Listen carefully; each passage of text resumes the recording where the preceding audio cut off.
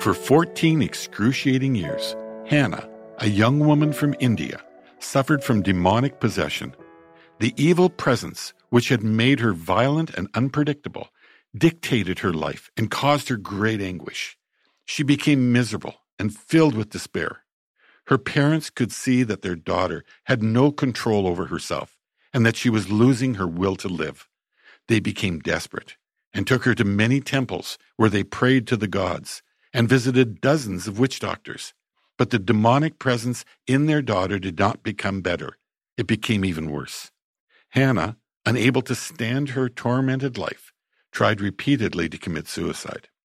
But God had a much bigger plan for her life. A pastor heard about Hannah through villagers in the area and decided to visit her house, hoping he would be allowed to pray for her. At first, Hannah was resistant and fought back against the pastor, but he persisted. He invited Hannah to church, and eventually she began to attend. When Hannah started fasting and praying each week, God delivered her from the evil powers that had bound her for so many years. Hannah surrendered her life to Christ, became devoted to his purposes, and has never felt freer.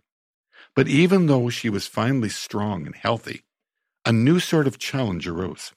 Hannah's father insisted she participate in a festival which required her to carry a decorative pot to the local temple. This, supposedly, would appease the gods and send rain for the crops. Hannah would not have anything to do with it, and she was severely beaten for her disobedience. When she confessed that she was now a Christian devoted to Jesus, her father was horrified that his daughter could be so foolish. Since then, he tells her repeatedly how upset he is at her newfound faith. He has even inflicted burns on her skin and beaten her several times to force her to deny Christ.